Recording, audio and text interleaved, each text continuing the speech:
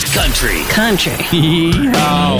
Lainey Wilson just dropped 2 new singles on Spotify. One is a sassier version of her song Middle Finger, and the other is a bell-bottom twist on the Rick Derringer song Rock and Roll Hoochie Coo. It's pretty great. Darius Rucker is set to headline the inaugural Showdown Lex event in Kentucky in October, just before a Kentucky football game. More acts going to be announced in the coming weeks. A lot of your faves are ringing in 2023 in Nashville on CBS, including Dierks Bentley, Luke Bryan, Little Big Town, Kelsey Ballerini, Brooks and Dunn, Zach Brown Band, Maddie and Tay. They'll be in New York City for Dick Clark's New Year's Rockin' Eve with Ryan Seacrest.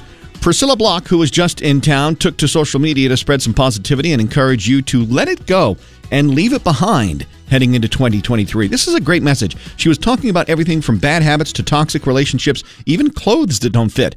Priscilla is set to have a big 2023 opening for Shania Twain. And speaking of Shania, she is opening up about her throat surgery and how she had to relearn a few things when it came to using her voice to sing.